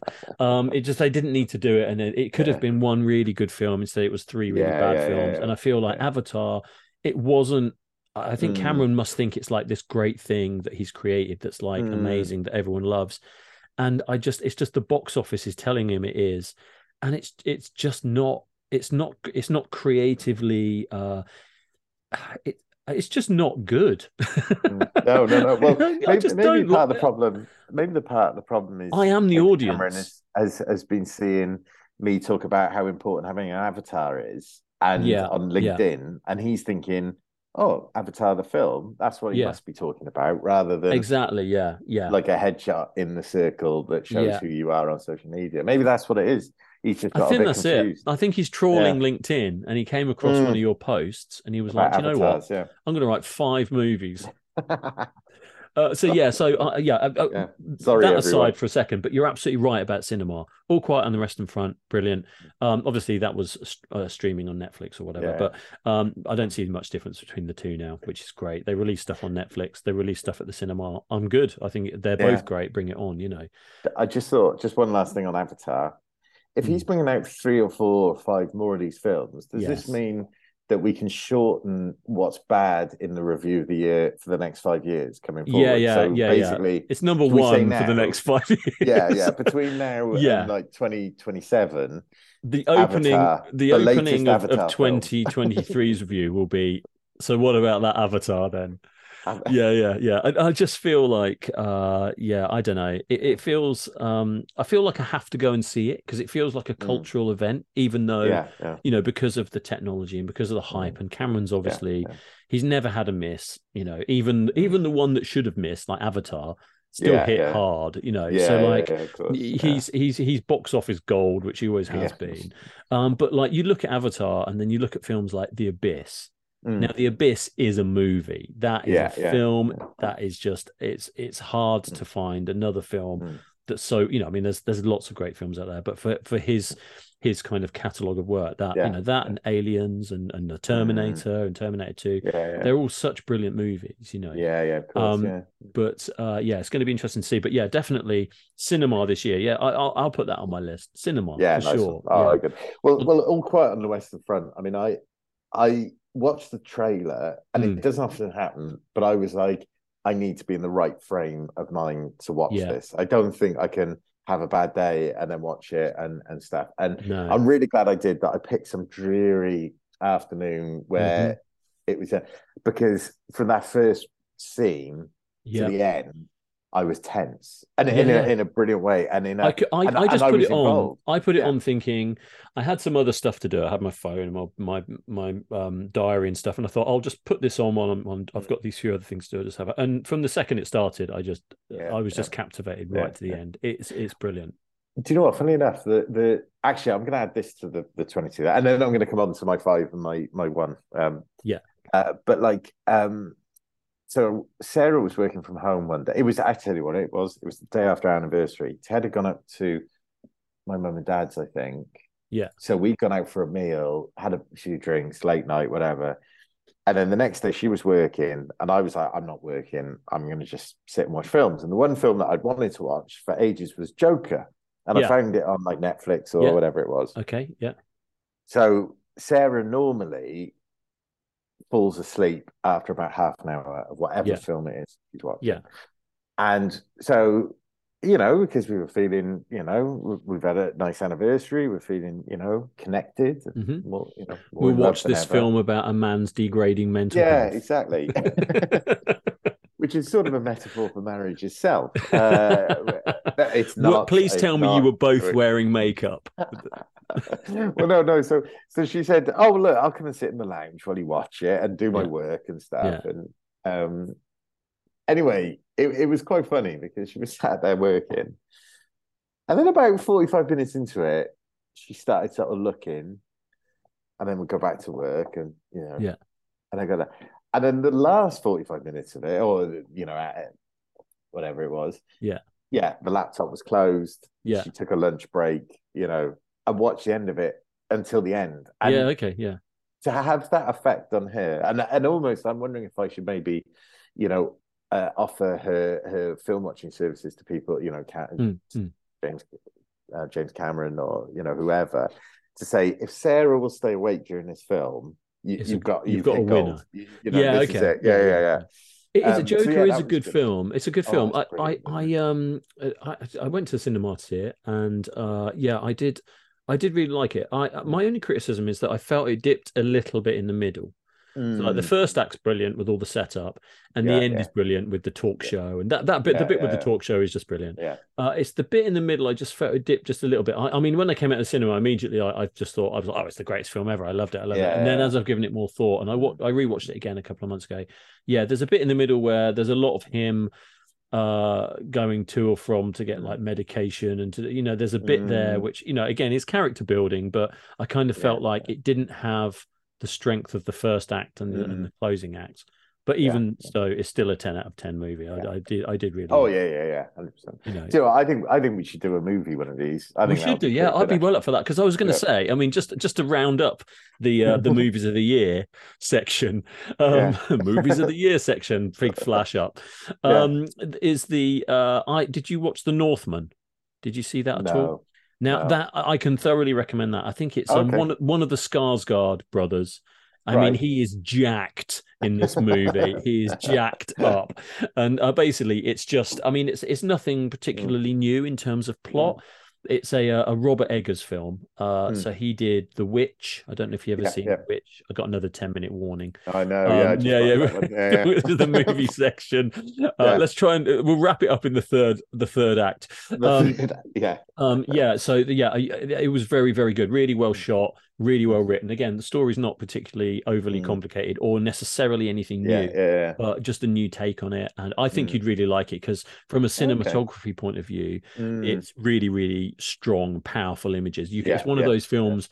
I always look at it like this: like if there's, you know, there are some films that you can watch and you can pause at any moment, and it's just like a picture on your wall. Right. So beautiful. Like everything's so well composed, and whether it's digital or whether it's real, or there are moments in that film where you pause it and you're just like, that you could sell those prints. You know, it's that good. I can't recommend that enough. That was my movie of the year. Actually, I loved the. Okay, that's pretty cool. I'm sure I've got a pirated copy. No, I don't have a pirated copy of it. You can get it on streaming. I definitely am not going to send Nick Morris a pirated copy of it. Subscribe to HBO Max, kids. Yes, I will do. I'm doing it now. But you know what I mean. Speak. You know what I mean. Let me just. I'm sending it. Well, do you know what? I feel like all the films we talked about in this section have been quite hardcore. So I'm going to say that my favorite film was Minions 2: The Rise of Gru. Oh yeah, that's good. Yeah, that's good. Mate. Well, we went and saw it for my birthday. Yeah. I love that. Please tell me you did the full thing where you went with like 7 of your friends and then had like cake afterwards. We were all dressed as minions. Yeah. What's wrong? But you had to be dressed as Gru because it's your birthday. No, do you know what? No. It was quite funny because Ted normally goes to after school club. Yes. So he's there till like 5:30 and stuff. But on Fridays he doesn't. Like he comes out regular school time. Yeah. And my birthday was on a Friday this year. So I said, well, look, when you come out of school, you know, like you love going to the cinema, let's go to the cinema. It felt inappropriate to take him to like, you know, James Bond or something. So we were like, oh, well, let's just do Minions, you know, it's good. But I absolutely adore, you know, with all these films, the storytelling, the animation and the art and stuff behind it. It's beyond good now. It's amazing. It's reached I mean, it's always been, and you look back at like sort of 20 years ago at those animated things and you're like, oh God, how can it get better than this? And then about a year later, you're like, how can it get better than this? And it just keeps getting better and better. And now I look at it and I'm like, I don't think it can get better than this. It's really like, I know that's the kind of attitude of the last 20 odd years, but it's reached a point now where it's beyond, you know, those animation. I mean, I don't know if you watched, did you watch Arcane on Netflix? That was a really good, it's based on a computer game license, but it was just like a 10-part show. It was amazingly written. The animation is unbelievable. Like, it's just like, you know, you look at something, you think like, someone turned that around in like 12 months or something. It's like, you know, they turned it around and you look at it and it's like, it's a lifetime, it's 70 years work, surely. The amount of detail that's in it and the quality that's in it, it's just unbelievable now. You know, the speed that they can turn these things around and the quality, you know, it just makes you realize that when you watch something that's really good and then you see something that's truly terrible, there is no reason why it's so bad. It's just bad writers. It's bad, you know, it's just not done properly. And, you know, like a lot of the Marvel, well, the Disney Star Wars TV shows, some of those were massive misses this year. I don't know if you watch any of them, but like, like The Mandalorian's really good. And I watched Andor, but the Book of Boba Fett was just awful. And it's just down to writing. They had all the budgets and all the people. I mean, it's Disney. They have everything, you know, and there's no excuse for it. A lot of Ted's friends started watching Mandalorians. We watched a bit of that, and I do want to go back to it because I felt like I was watching it with him, so that meant I wasn't really concentrating. Oh, on it's it, good, it's good, it's good. The one that did it for me was Obi-Wan Kenobi, because that's good. We started to watch that, and you know, and I can't remember the actor's name. It's completely gone out of my head. Ewan McGregor. Yeah, and he's a great actor and he's brilliant. But the last thing that I saw of that was, I think it was the first time that him and Darth Vader had faced each other. Right. And like Darth Vader, Obi-Wan Kenobi set fire to the ground that they were fighting on or something. Yeah, okay, yeah. I know exactly and then Darth Vader, suddenly he was like, oh, I can't go through fire. Like, and he's like the ultimate Dark Lord of everything, and he's like got the Force, and he could do a million and one things. He's like, I can't go through the fire. Well, you see, a fanboy would say because he was so badly burned that he has a fight against fire. But then the problem with that is that he lives on a massive fire planet. So you'd be a bit, plot holes. Actually, Obi-Wan's good in as much as, again, that has a great opening couple of episodes and it has a great closing couple of episodes, and the ones in between are just trash. Oh, okay. I might do that like then. because it was meant to be a movie. But originally it was meant to be a movie, and instead they were like, let's turn it into a massive TV show and get everyone to subscribe. I think this is, and I think maybe, I'll keep the eye on the time, but like I loved Rogue One, and I think good. Because, like you say, they compress the story down. So they're like, here's 2 hours of, you know, but you can imagine they would make that into a film, into a TV series. And you'd be a bit like, oh, God. But actually, they did. Like, well, the Andor TV show is the character out of Rogue One. Andor's the best thing. I would go as far to say is it might be better than The Mandalorian. And I'm going to tell you why. And I'm also going to reveal exclusively on this podcast why Star Wars is failing, right? And I'm going to tell you right now. The problem with Star Wars, and always has been the problem with Star Wars, is space magic, right? Because the world is amazing, right? The world, like this kind of futuristic, but set in the past. It's like a Western. It's like all this sort of great, sort of interesting characters all coming together, trying to live. And there's like crime, and then there's like the hierarchy, and so there's all these really interesting planets you can go to and all this stuff. And it just gets thrown out the window as soon as space magic's introduced. Because what happens is the writers write themselves into a corner, and they're like, how are we going to get out of this? And they're like, the Force will solve this. And then and they do it every time, and it just weakens the branding for me. Like, so that's why, like, The Mandalorian, not much space magic, very good. You know, Andor, no space magic, excellent. You know, you look at the last sort of couple of Star Wars films, it's all about like, they're all so overpowered with the Force that it's just boring. Not anything, you know, there's no threat, you know, because it's like space magic can get you out of anything all the time. Like that's the problem that they have. So as soon as they write anything that doesn't have lean heavily on that, it's actually successful. So that for me, and it's the bit I always liked about Star Wars, was I never was bothered about the Force. I always liked the fact that Han Solo was like a smuggler, and they were kind of fighting this big, this big sort of testicle in space or whatever. And, I liked all that stuff, and the ships and the uniforms and stuff. And as soon as there isn't much Force in the first one, there really isn't. I mean, he uses the Force. No one really knows what it is to destroy the Death Star. But by that point, it doesn't matter because the film's already over, so like, that's why it's really good. And the other films, not so much Force happening, just a little bit. But then you look at like films like The Rise of Skywalker or whatever, and it's like every scene is them using the Force, and they're so good at everything, and it's just boring. It's so boring. It's like someone gets shot, and just die. No one does. They deflect the bullets, or like, I turn invisible, with the Force or something, and it's just so boring. I like threat. There needs to be a threat, Anyway, that's my rant, and you heard it here first. I was going to say, you need the dun, dun, dun, dun, dun, dun, dun. Yeah, exactly. We'll be back after this commercial break to see what Jay really actually thinks. We should. I should stop now and start recording again. So I'm gonna leave you with that after this. When we come back, I'm gonna lead with the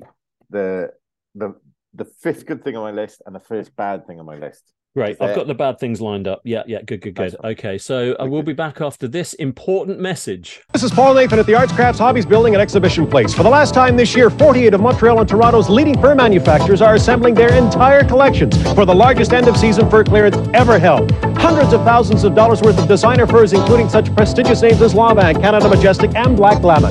This luxurious mink coat worth $3,200 at Exhibition Place, only $595, or on-the-spot financing and wear at home for just $55 a month.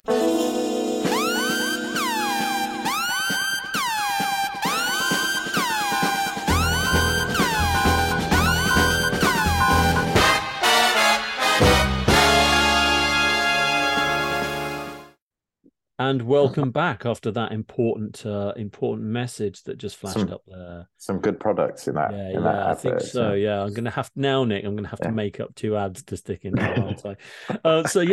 So come on, let's. I think maybe we're moving into the third act of this podcast, and so generally it was a good year, but let's talk about some other things that were annoying. You want to kick off? Okay. Well, okay, yeah, literally. No, I'm gonna kick off the bad with the good, the last good on my list. Yeah. AI photography. Oh yeah. This is a good one. Yeah. So good in that I had a client email me the other day that asked me for a picture, and I was like, oh, do you know what? And then I had a little play, and I was like, do you know what? I'm just gonna go on, and I can't remember which one I went on to, and I thought I'm gonna put the prompts in and say exactly pretty much what my client had asked me for. Yeah. See what I came up with. Now, that is where the good ends. Yeah. Okay. You mean the idea of it sounds great. I love the idea of it. The execution of it is dreadful because it's what not came quite back, there yet. No. It did involve a family, and I can say that the faces looked a bit like something that we would have got on a Nintendo SNES, GoldenEye. It was a bit like awesome. that. Yeah. Okay. Yeah. Which obviously you can't then go, oh, how about this? To a highbrow client, taking it back to the 90s. Yeah. So that was the first thing. And obviously the second bad thing about it, which it really gets me, and I don't know how they're going to solve this, is the copyright is an absolute there is no way to copyright it. That's its Achilles heel. And I was reading something about this last week. Again, similarly for design stuff, I know a lot of agencies and a lot of companies use the AI tools for their mood boards. So they'll say they'll basically just type in the keywords that they need to put in there, and then the AI does this kind of weird amalgamation of those, and it pulls from all these different sources, and then it says, here's a proposal for what this could be. And for concept stage and ideas and stuff like that, I think maybe it's a useful tool, because it's like, here are some examples of where you could go. I think it has its own problems in as much as, one, there is no way to copyright anything. So I don't think that when you're showing stuff to a client saying, here's a potential solution, they say, oh yeah, we love it, let's do that. They can't do that, not at the moment, because they have to see it for what it is, which is it's a suggestion of a direction we could go in, and then we can springboard off that. So that's nothing new, really, when you think about it. It's relying on designers and creatives that have had a background in certain things, that have done this enough times, that read about design and know about the creative aspects of like logo design or whatever. They're pulling from ideas from other people and they're putting it together, and here's a solution. So there's nothing really different about that, other than it happens in the flick of a finger. But the downside is that I don't think clients necessarily are going to see through past that, and they're going to want what they see, and I think that's going to cause issues. And I've been in meetings before where people have presented a mood board of stuff that's out there, you know, like Coca-Cola logo and a thing, and one of the clients has gone, oh, I like that third logo, let's do that one. And it's like, well no, that's that, you know, that's IBM's you know, so there is a bit of that, and I think this just exasperates that, in as much as they feel like it's been generated by the agency. And I would say it's a lazy tool by agencies to get around that creative process, bit, you know.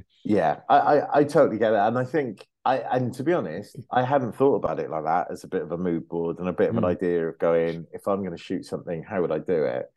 I was thinking more of the, like, because obviously the AI goes out into the internet and it goes, right, here's 100, you know, and here's a picture of a family, so I'm going to take those faces and stuff, and I think my problem with it comes from, because I don't mind, you know, if it's borrowing pictures for, you know, for reference, you know, because we all do it. We've all created a mood board. We've all done it.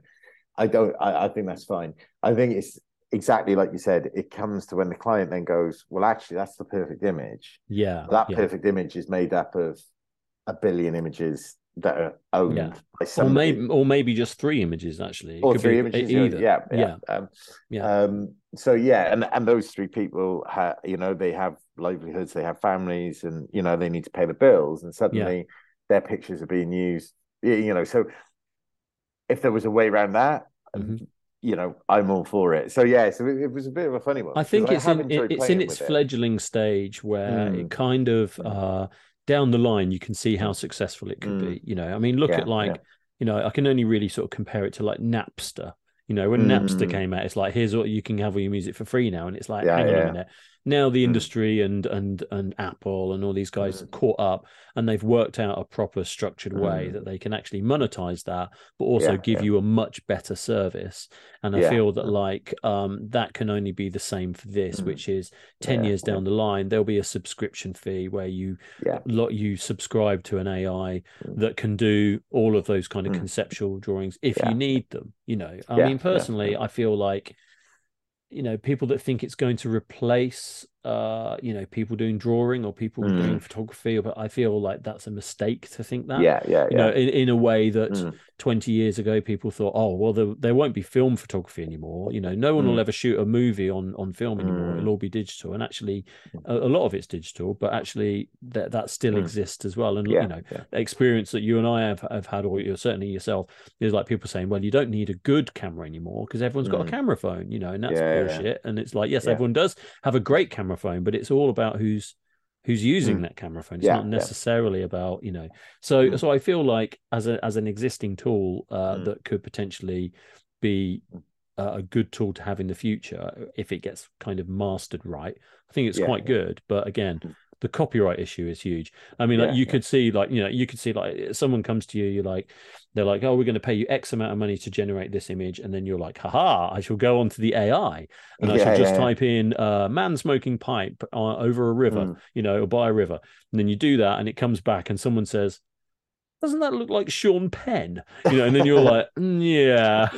And there's the problem, isn't it? Is that, like I said, the copyright issue, it can't be copyrighted. So it's when they solve that, then, you know, maybe there'll be what it will be is every royalty-free site will have an AI option on it, and it will pull from the images on the AI site on that site, and then that site will tell you the 17 images it pulled from, and then if one of those images is yours, you own it, you will get 4 pence. And then that's how they'll monetize. You know, that could be a way to do it without it just being a free for all. But who knows? I mean, it's going to be interesting to see anyway. But no, definitely. Yeah, no. But I thoroughly dislike the idea of it. actually, do you know what? I'm gonna I'm going to ask a question myself now. So have you, without divulging any names, have you had any clients ask you to generate any No, AI? no. The only way I know is that a couple of Have designers... I just opened the floodgates there? Is that the sound of the floodgates opening? Yeah, hang on. The emails are coming in. Bong, bong. Yeah. No, yeah, actually, it's just a couple of designers that I know that have been... Yeah, it's the AI. You thought... I am what? The JI. Yeah, I like that. Yeah, the artificial... Anyway, I like that, a couple of designers, friends of mine, were just playing around with an app on their phone, showing me various bits and pieces, and I'd had a little look at it. But I'll be honest with you, I'm steering away from it a little bit because I can't, like I said, I don't think it's in a place where it's particularly useful to me right now. But I could see how, if you weren't a particularly visual person, like for example, if you were working on marketing team in a company and you wanted to put together some quick visuals for your PowerPoint presentation that's all internal, then I could see how that might be quite useful, But I'm interested to see where it goes. I'm not a fan of it at the moment, so I agree with you. It's like AI. Yeah, not good and bad. So the JI is not. The JI is certainly not ready. The JI, It pulls some 4 images. So that'd be it. Yeah, but the subscription fee is so high, no one can subscribe to it. So so that was worth the wait, wasn't it? For the nice segue, good and bad. That's nice. Yeah. Well, so I'm going to segue into. Obviously, this marries up very nicely with the thing I have on my list, which is obviously Russia invades Ukraine. Oh God! So that was a negative thing, but actually, that's not necessarily what I want to talk about. In as much as obviously that's a horrendous thing that happened and is still happening. The thing that bothers me is the complacency of everyone about it. It's still happening now. It's still going on. It's like people have kind of got tired of it quite quickly. I also think this dovetails into a sort of a secondary bullet point that I have on that exact point, which is not necessarily that the invasion necessarily is the issue. My issue is companies jumping on bandwagons for things like that. So, for example, Russia invades Ukraine. Suddenly, every company that sends me an email has a Ukrainian flag in their sign off. Okay, I understand about wanting to support. I also think there's a lot of kind of virtue signaling going on, saying, look how amazing we are because we believe that this shouldn't be happening. Note to everyone believes it shouldn't be happening. Just take it out of your head as your email. It's just like, I don't understand how, furthering your brand by using that as a vehicle actually makes me feel a bit sick. And I'm also going to say, things like Pride as well. There are some companies that I understand the connection. If they, I understand that there's kind of support of like Pride Month or like Black History Month or or be all that kind of stuff. But there are some companies that are they're just tagging it in their Twitter bios and all this kind of stuff. It's got nothing to do with supporting. Or maybe it has a tiny, tiny bit to do with supporting that particular movement or that particular thing that's happening in that month. But it has a lot to do with furthering their own brand of how they connect to people and saying, oh, look, aren't we righteous and aren't we good for doing this? When I know it's just a marketing move. There's no connection to that prior to the war in Ukraine. No one, or even it's the ones that like a few months later suddenly their logos have changed because the art department's made a tweak to it so that it's in the Ukrainian colors. And I just feel I don't know, there's something, I know there's good there, but there's also some underlying evil that I really dislike. So that's something that bothers me at the moment. I think you're 100% right. I think there has to be a balance in this stuff, and it's really interesting what you were saying about Pride actually as well. Is that when Pride happens and you see the rainbow flags everywhere and by the way, we are experts on Pride, having done an absolutely one of my favorite campaigns a few years ago. But we won't go on about that. We won't mention it. No, we won't mention it. But it was amazing. You should check it out. Check it out on Morris & Co. website. Actually, it's not on Morris & Co. Oh, is it not? I need to put it back on there. Get it back up there. Yeah. Don't fear the Reaper. He's gone.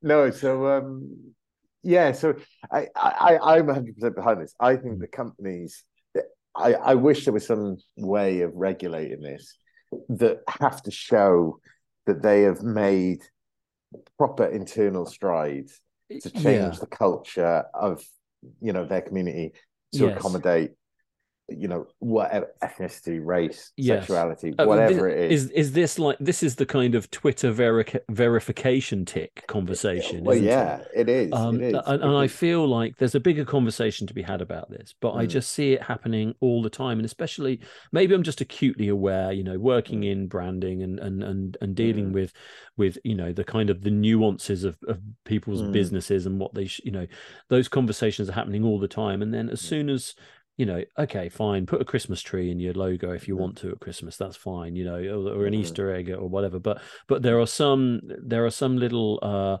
there are some things that just don't feel like a good match. It feels like a marketing opportunity, and that bothers me. Well, I 100% agree with you, and I'm gonna see on that. I'm gonna raise you as well. Oh, the World Cup, which was on my list of bad. Yes, okay, yes. On the good list? Oh, bad list. Yeah. On the bad list. Yeah. I love football and I love the World Cup. This year, I was so conflicted about it for all the reasons that we all know. The horrific human rights, the sort of archaic views on sexuality and stuff. Not allowed the armbands and all the banning of the armbands. Now, this is where it got me. Now I'm coming from a really difficult place in that when I was watching Wales fail in the 90s to qualify for a World Cup, and having come from a place where my dad was only 8 years old when Wales last qualified, Wales qualifying for the World Cup should have been this massive kind of huge explosion of joy and stuff. Because you normally like different shaped balls, don't you? Exactly. You like the one that's like an egg and that's less like a moon. Yeah. So to get excited about football in Wales, that is a big deal. It is a big deal. It is. It's very big. And so and World Cup, and I will say, away from the Qatar side of things, I mean, it was amazing. Like, I have never. No, that's the wrong. I have seen it with the rugby. I've never seen it with the football. Like, there was a David Ewan written a song called Amar o Hyd, which basically translates as "We're Still Here," and it's a song about Wales still being here. And the football fans adopted it, so it became the official football song of the Wales World Cup. Okay. And Ted, who's 6, came home singing it. Right. Right. And like everybody was gripped with football fever. Everybody. It was amazing. It was to be part of. But there was a part of me that was like, I really, and I love the FAW and what they're doing, but I really wish that they'd said, we're not going. Yeah, okay. We're not going. That would have been quite powerful. Yeah. Now, I would say the same about all 32 teams that went and played. Yeah. And the reason that it tweaked in my mind is what you were saying about pride is Denmark designed a kit where they subdued all the colours. So they normally play, I think, in red, and then the badge is in white. And, all that sort of stuff. Yeah. But they had a red kit, and from a visual point of view, it did look really, really cool. But they muted all the colours down. So I think they had red and they had black, and they said that, it was because they didn't want to overly celebrate the World Cup, or it was something like that. And it was sort of like a putting the pride flag in your avatar when it's pride, that sort of thing. And anytime anybody did that, or they said, we're going to wear a rainbow armband, or we're going to do this, or we're going to do that, we're going to speak up, we're not going to, we're going to use this as a voice to change opinions. Yeah. I just, every time I thought, just don't go. Like, that's how you're going to do it. Yeah. You don't make it the greatest World Cup because that is not going to help. What you want is 32 teams that nobody's ever heard of, and it's quickly forgotten, and it's a bit of a joke, you know. And I you know me, I love people. I don't have I don't have bad things to say about people particularly, and especially not on, you know, their cultures or their values and stuff. But I was really conflicted that Qatar had gone in for this. Yeah. And then they seemed unwilling to let the world come in. Like, it was like there was no compromise. But, you know, the issue is, which all of this comes down to, is like, you know, everyone can kind of, you know, before they get there, they can talk about all the great things they're going to do. But the minute they step through the door, it's just about money, and it's about shut up and play football. Yeah. It's like, you're here, you're our guest. You'll do as we say. You know, it's like, you know, they imposed all the bans on drinking and all that kind of stuff, and that was all, you know, and, you know, whatever. That's something that they wanted to do. That's fine. I think stopping people from wearing the rainbow armbands and all that kind of stuff, I think all that's bullshit.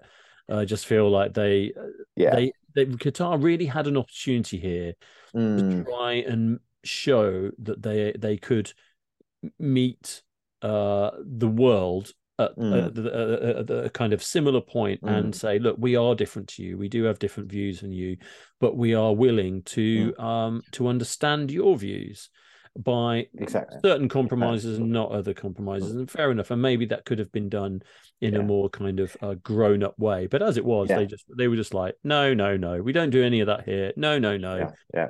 And play on, you know.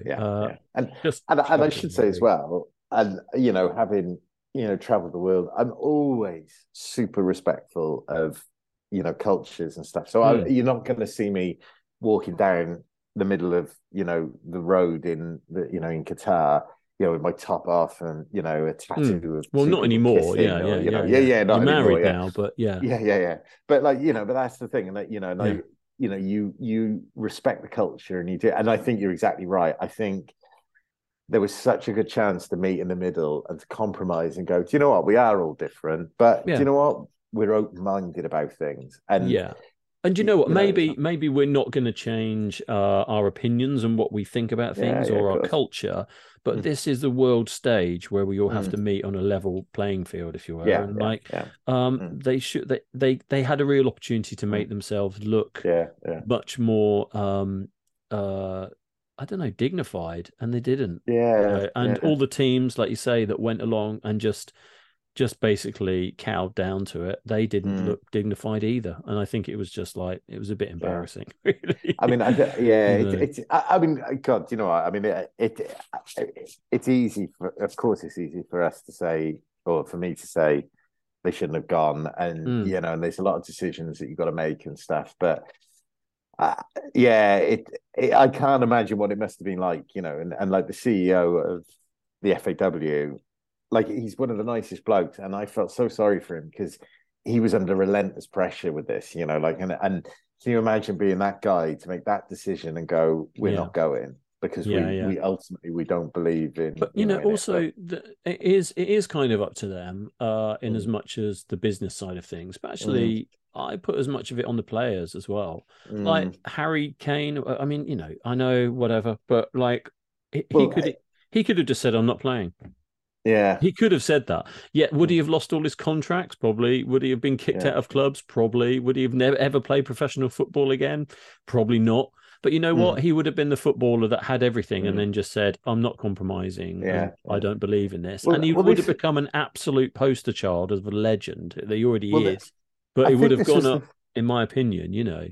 I think this was the thing, wasn't it? Because there was talk that Harry Kane, Gareth Bale and a few other captains were going to wear the armband. And then FIFA said, oh, no, if you do that, then you're going to get... was it fined or suspended for the next game or something? And they all went, oh, okay, well, we won't wear it. And it's like...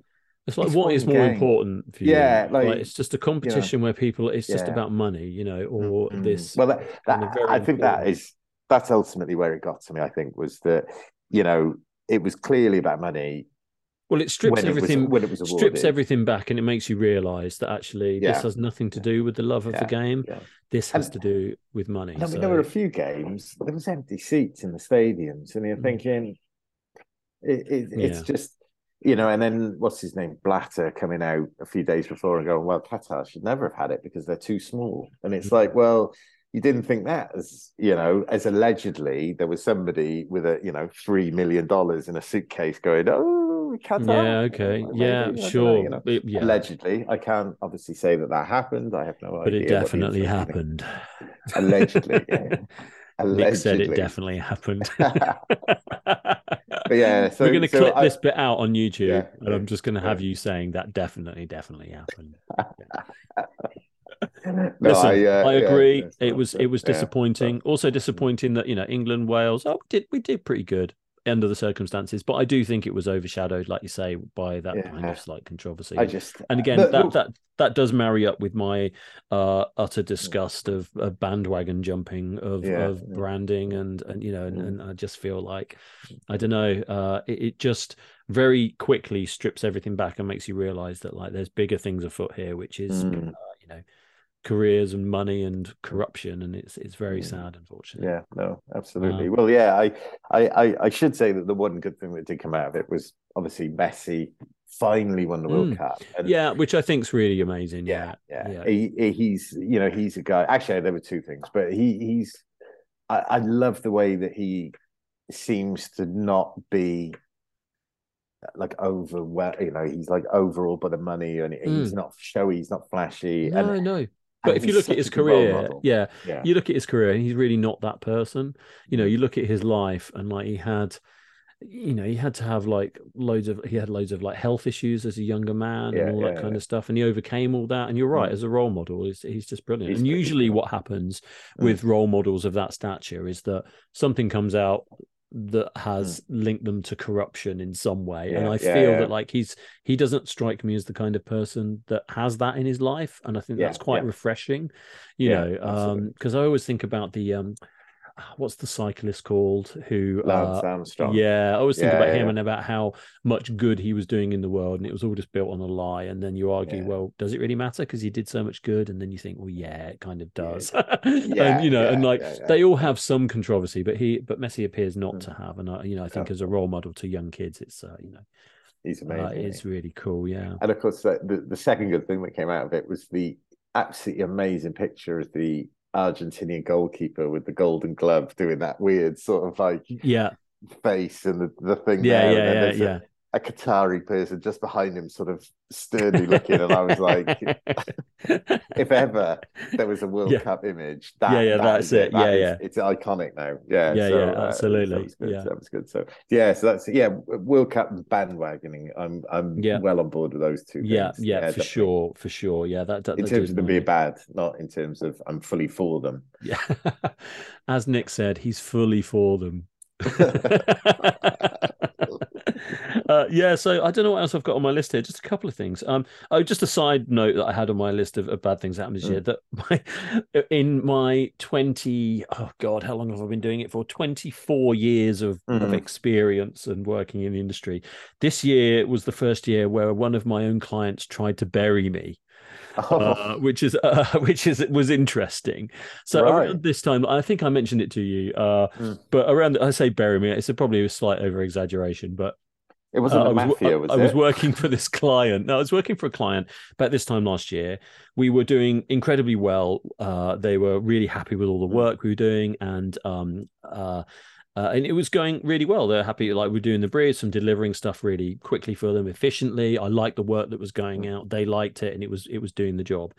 And then I came back after the Christmas period and sort of did the usual kind of catch up, saying, hi, how you doing? Just wanted to catch up on our job that went off sort of pre-Christmas and blah, blah, blah.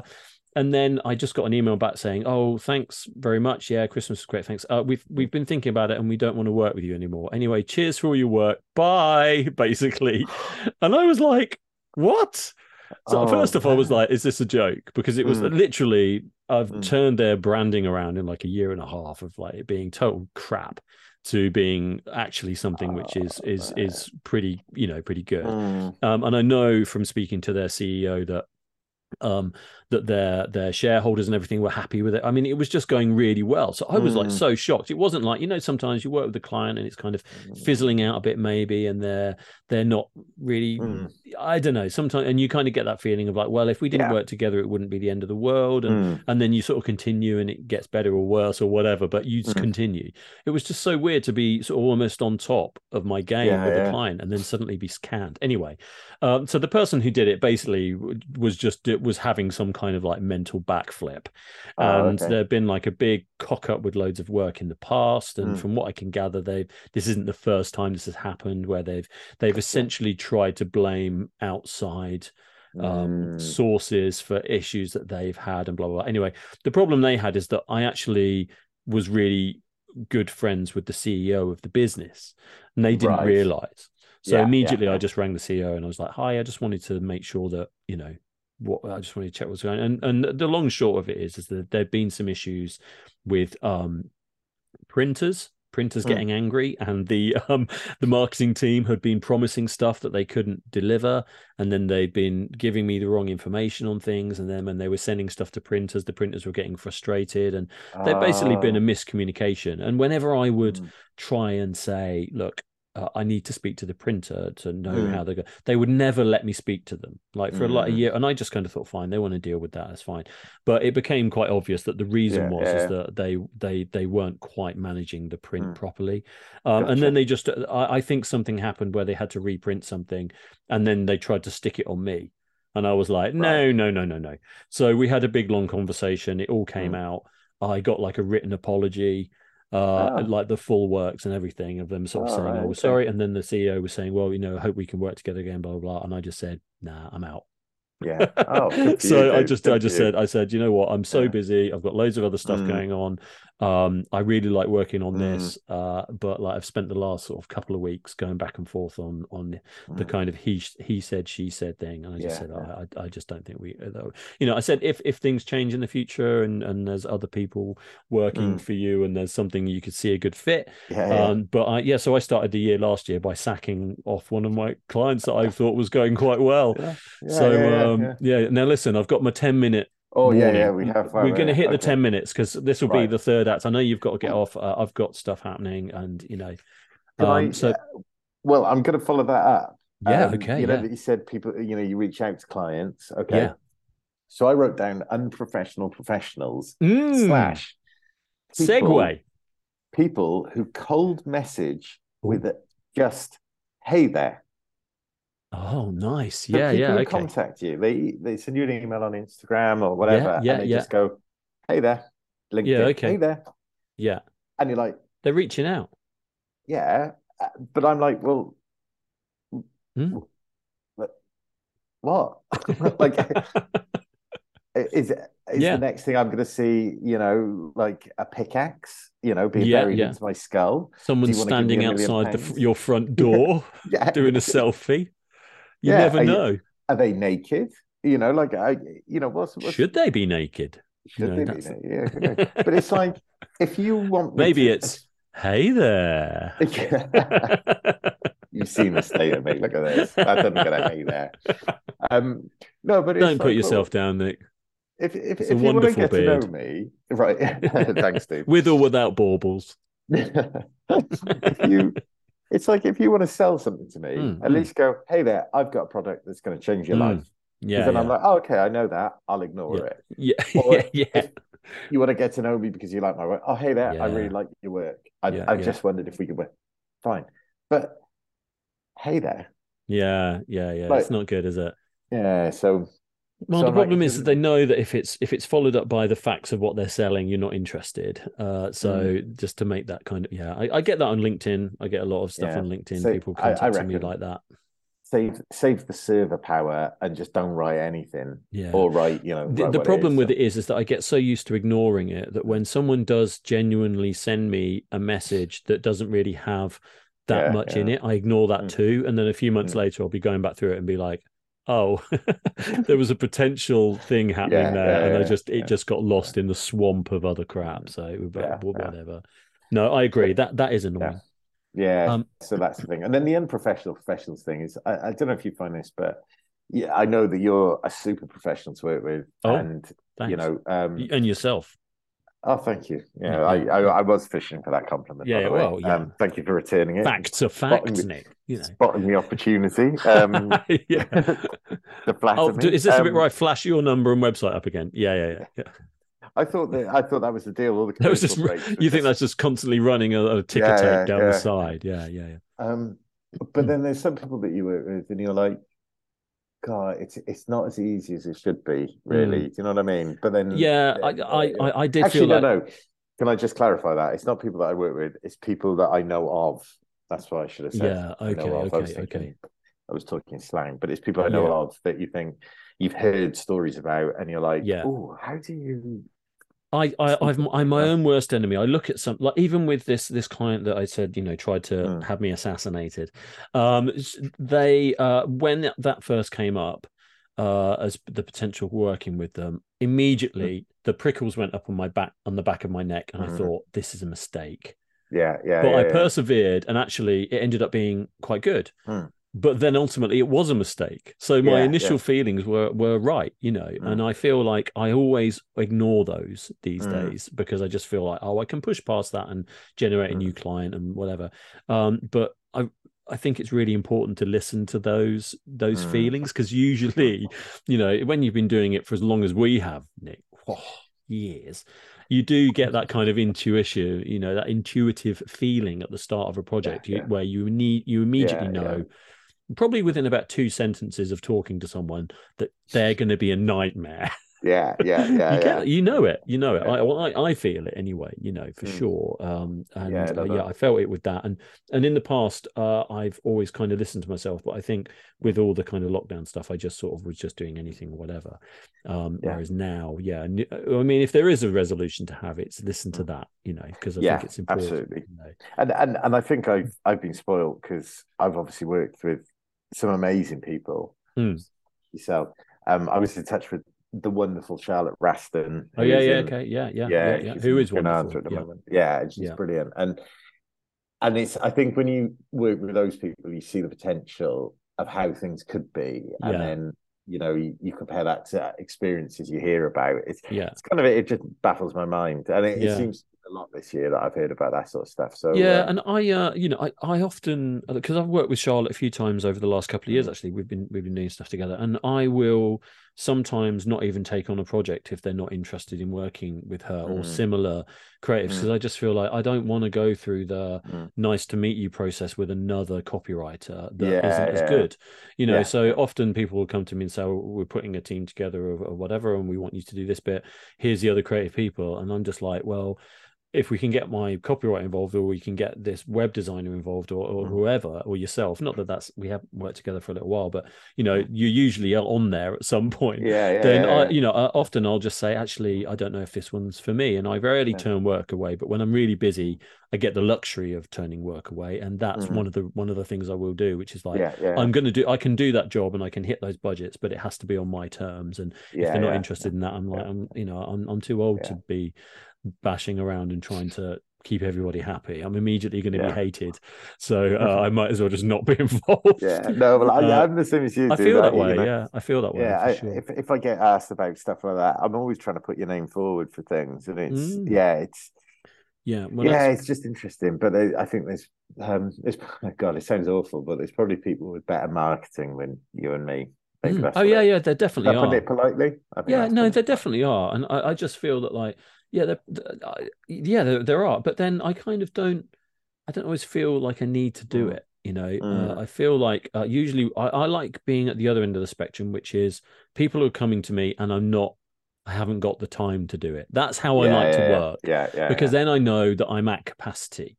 I know I'm working out my max.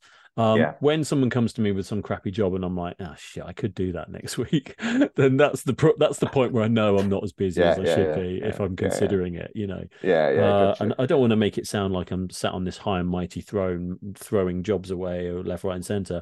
But those jobs do come along where you're just like, I don't like the sound of it. In fact, I'm doing one at the moment it's a favor for a friend. No. A favor for a friend, and actually it's for a friend's dad, and he had a budget to do this thing, and he wanted to do like some promotional work. And I was like, oh, don't worry, you're a friend of a friend that I've worked with for years and years. I'll do it for free for you, because it looked like a sort of 10-minute job. Anyway, he handed it over to his friend, and his friend's a fucking nightmare. Excuse me. Oh, no. He's just like a nightmare. So I'm dealing with like, it's like the world's smallest job. It's just literally like a double-sided flyer. It's so boring. And it was always that way. It's always that way. It's like they're like, oh, it's only that, and you go, okay, I can deal with that. And they're like, oh, sorry. It's here right down to the door. Yeah. I mean, to give you some, it's like just the smallest job ever. And the first email that I got from him had like a 60-page document in it that basically is the outline and the structure of the business and all of the kind of the ethos of the company. And I'm like, this is not that I don't need to read this, you know. I'm like, I'm not charging you anything. I'm just going to kind of do this as a bit of a favor. It's now turned into this thing where it's like you feel, I don't know what you think, you're dealing with like Wolf Hollins, and we're meeting in like on the penthouse suite. We're not, you know, and it's just a weird back and forth at the moment. But he seems very nice, but equally at the same time, I just feel like, it's the kind of thing I like to avoid if I can. But so basically, you've just changed the logo to the rainbow flag, because that's a rainbow Qatari flag, and that's pretty much done it really. And you know, there's I've stuck a Ukrainian flag in the top as well, just for good measure, because I want to make sure that whoever sees it understands that they understand that there's a war happening. You know, listen, we've got less than a minute. We have, we should probably sign off. Thanks, Jay. Yeah, no, mate, thanks so much for coming on. It's been wonderful reviewing the year again. My pleasure. I shall take some things away with me, namely that movies are great and we should do a movie podcast. I cannot wait. And I guess I should sign off by saying thanks, Nick. And until next time, be good, stay safe, and be kind to one another. We gone. Woo!